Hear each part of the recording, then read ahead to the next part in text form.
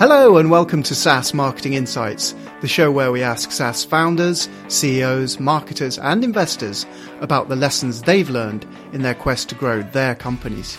My name is Paul Stevenson and I'm founder and CEO of SaaS marketing agency 47 Insights. On today's show, I have an interview with Peter Mahoney, founder and CEO at marketing software Planner. Hope you enjoy it. I'm here with Peter Mahoney from Planner. From Planner, that's right. Based in Boston. Yes. And a pretty new business. Tell me what you guys are doing. Yeah, so we're making a product that does cloud-based management of your marketing budget. So it's based on a problem that I experienced personally over several decades of struggling with managing spreadsheet after spreadsheet. I decided there had to be a better way, so that's why we built Planner. So this is coming out of your experience as a marketer working with spreadsheets. That's right. An interesting thing happens with spreadsheets. They spawn other spreadsheets, right? It's like this weird population explosion, right? So this is how it happens. This will probably be familiar to you. I think so. You start with a marketing plan, right? Yeah. And a marketing plan usually has your business goals. What are you trying to achieve? Yeah. And that ends up in some document. Sometimes it's a PowerPoint deck. Sometimes you put it on a binder and stick it on your shelf. And then after that, you create a budget. And your budget is usually a spreadsheet that's chunked up into pieces that says, I'm going to spend this much on that product line, this much on that particular tactic, this much on that department. And then you roll that spreadsheet out to the managers of those individual budgets. And then what do? They create their own spreadsheets. And they've got their specific plan that's in some different format. And then they plan an event, and they've got a different spreadsheet for an event with all the details they're managing, and you're in spreadsheet hell. So as a result, you've completely lost the thread between your original business goals and what you're actually doing and spending. So not only are you disconnected from your original intent, but you have no visibility and control into what's going on. You don't know what's committed, what's been spent already, and you've just lost everything. And that was the problem I experienced, and I really wanted to fix. Fantastic. So we're here at SaaStr in San Francisco. Blue skies, warm. Not so warm in Boston. No, it's a little colder there. So is this a solution built particularly for SaaS marketers or any marketers? It's really built for any marketer, and I'll tell you the problem is universal, although we're trying to be smart and focus our business, and we're really starting to try to solve the problem for small to medium-sized organizations at first. But an interesting thing is happening. The interesting thing that we found is that there are a lot of groups within big companies that are interested, and because they just don't have any good tools that are available. But we're really starting with small to medium businesses. Many kind of marketers can benefit from the tool. The people that I've focused on first are the ones in my personal network, and I've spent 30 years in tech. Yeah. So a lot of the early beta users we have now are in tech, but there are people in nonprofit, there are people in healthcare, there are people in legal, they're sort of all over the place. So there's a huge, totally addressable market space for this. Exactly, but we want to focus first. So we're sort of small to medium size, tech first, but really applies to a broad segment of users. So just thinking a bit more about that, who are the competitors in your space? Well, the biggest competitor by far is spreadsheets, right? And that's really the way I look at it. Yeah. There are a few kinds of solutions to this problem. If you're a giant organization, you may use SAP or something similar, and that's not. But that's not mass market. No, that's not mass market. You use a spreadsheet, and frankly, you can do a pretty good job with a spreadsheet, but it breaks over a certain period of time. Yeah.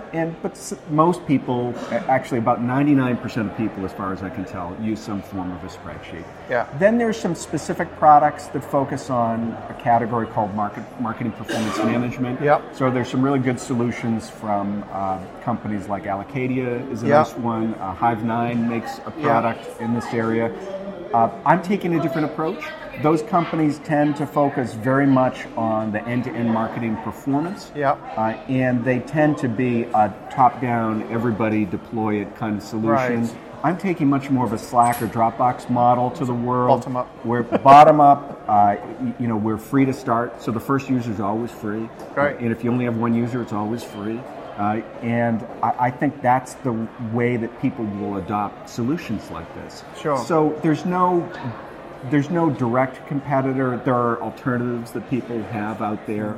But I think I'm going after the piece of the market that can't or won't deploy a big top-down solution and isn't satisfied with their spreadsheet. And I think there are a lot of people that fit in that category. I think there's a ton of people. It's quite interesting how often I come across younger marketers, and their biggest problem is understanding spreadsheets. Yeah. They can do the marketing, but sometimes when you've got budgeting and stuff like that, old guys like us were brought up on Excel. Yeah. But it's all in Google Sheets now, and they're like, how do I drive this? So if you've got if that's a solution for that, it makes their life a bit easier, then yeah, because you can get really bogged down in that stuff.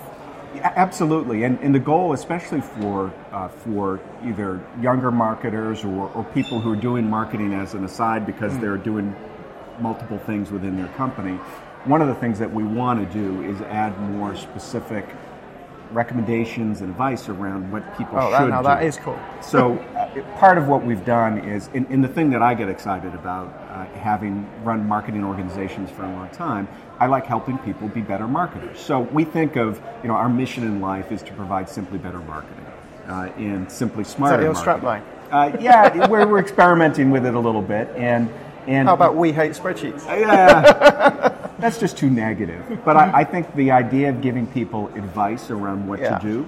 The other thing that we're doing, because we're this cloud-based solution where we've normalized a bunch of data, we can give people benchmarks.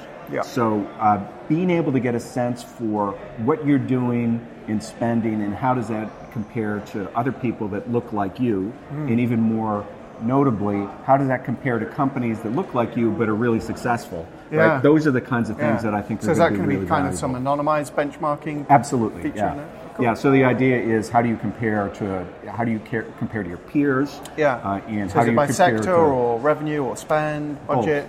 Yes. So as we get more and more data, we're going to be able to have a very granular view. And again, because our whole business model is focused on super low friction, really easy to deploy. Literally, it takes less than 5 minutes to set up, and you can start working in your budget for the first time. So it's trivial to get going. We think that we're going to get a lot of data that's going to really benefit our community because they'll have a better sense of what other people are doing and where they're seeing success. That sounds great. So you guys at the moment are still in beta, is that right? Yeah. So we've got sort of a two-phase beta that's going on. We've got what we call our friends and family beta now, which is a relatively small set of a couple of dozen invite companies using invite only at this point. Yeah. I've got a very large list of people who have signed up who want the beta. And I'm slowly letting more and more people in, so people should feel free to sign up and opt into the beta if they want it. And we're going to open up the aperture, and then within the next couple of months, we're going to make it wide open as a beta product, so people will be able to use it as long as they use it in this beta form. And then sometime later in the spring, we'll have sort of the final commercial release of the product, or the first commercial release of the product, of course. So that's the plan. That's fantastic. And so, when did you guys start out, and how long has it taken you to reach this point? It depends on when you think about the beginning, right? I've been thinking about the problem for years. So I've been framing out the way that I do this exactly for a long 10 years time. In the making. I've been specifically working with my co-founders around building the model and the concepts out over the last couple of years.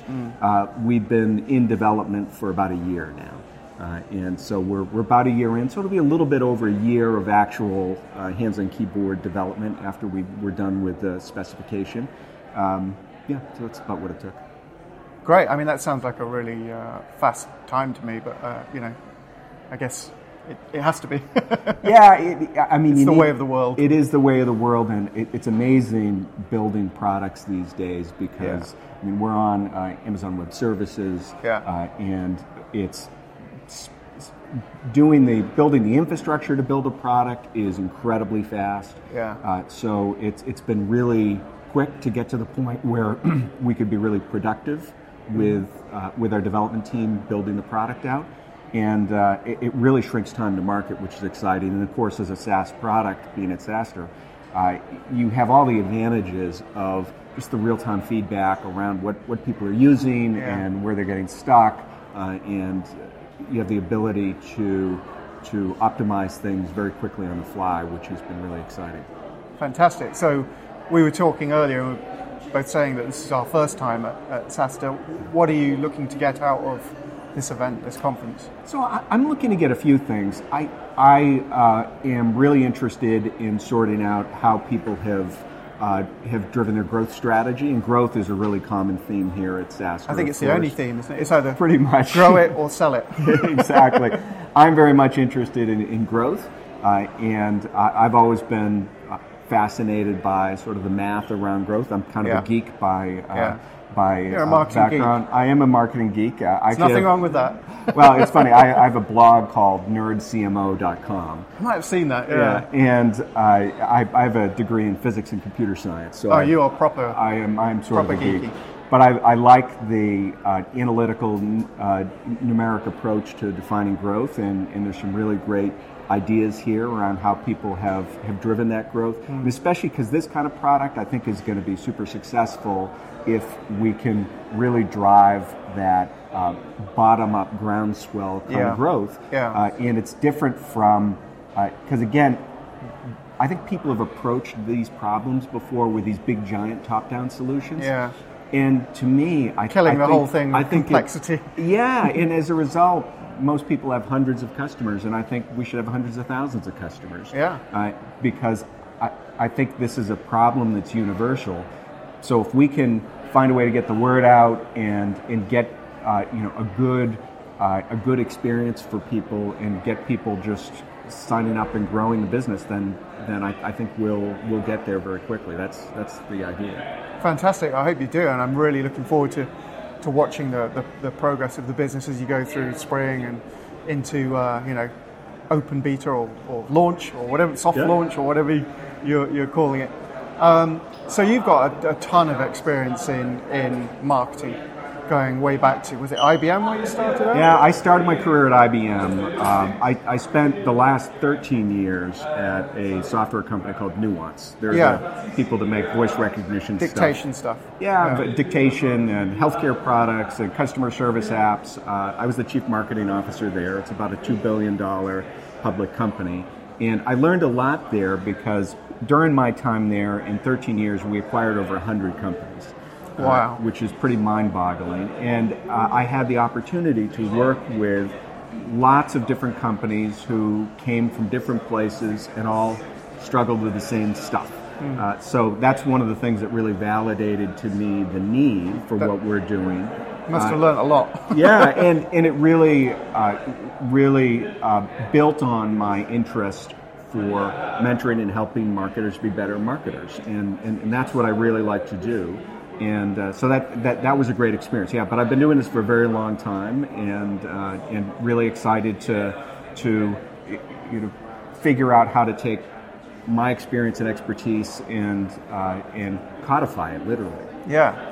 So during that career, you must have had some great marketing highs and some fantastic lows. Anything you want to share with us that springs to mind? Because people always talk up, the amazing highs and whatever, but behind it, there's always a lot of a lot of lows. Trying and failing. Exactly. Well, it's funny. One of the things that was had this combination of high and low for me was I spent a lot of time running the Dragon software business. Dragon is the speech to text direct to end user sale that Nuance made. So I was not only the CMO for the company, but the general manager for that business. So I was in charge of that business. and I doubled the business over about a 4-year period, which was really exciting. Through a pretty heavy investment in demand generation that the company was very supportive and generous in supporting.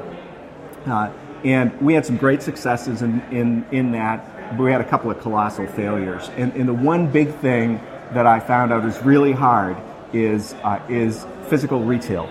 We actually... they're all box on in-store stuff. So we set up 1 year when we were really growing, because we had a lot of holiday sales, because people would buy Dragon as a gift. We set up a mall kiosk program where you could give demonstrations in a physical kiosk in the mall, and it was a great idea, and it was really well executed, and it didn't work at all. Was that because it was a noisy environment like this? No, it was actually, that was a really impressive part of it, is that it worked really well, even in a noisy environment. I think the problem is that it came at sort of a difficult time when people were buying less and less packaged software, right? This is right when mobile was starting to take off and apps were starting to take off. And I think it just wasn't a category that spoke to the typical mall viewer. So I think it was probably the wrong target. It was a clever idea to solve a problem of getting a demonstration in front of people in a new channel, but it just didn't work. It didn't work at all. But at least you tried it. We did. One of my favorite things that we did is we had a ongoing campaign called I Speak Dragon, which was basically a customer story contest that we ran every year. And every year we ran a contest where our customers would submit a story about the impact that Dragon has had on their performance, their life, etc. And we would get hundreds and hundreds and hundreds of these stories dictated, interestingly, right? Was this incentivized? The winner won free Dragon for life. Right, so it wasn't... We had surprise, but it wasn't a huge thing. People love to tell their stories, and literally we'd be sitting around reading these stories, bawling, because there were these total, emotional tear-jerker kind of stories, how Dragon really, the productivity stuff was really nice, but seeing how it really enabled, people with disabilities who couldn't otherwise participate in life, it was an amazing thing, and it created just this incredibly impactful content for us. So it showed the value of leveraging your user community to create really compelling, incredibly genuine, sincere content. So that was one of the favorite things that I did during my career there. That was a lot of fun. That sounds brilliant, really insightful. I really like the idea and how it was executed and worked. And the retail, the mall failure is, but that's what it's all about, isn't it? Unless you try these things. Yeah, so, I love to experiment, by the way, and I think I gathered that. The idea all good marketers do. Yeah, I think the idea you should always have a challenger, right? And I think that idea is really important. So. Yeah, it is, and even more so nowadays. So, you're a busy guy. You're even busier now than ever, I imagine.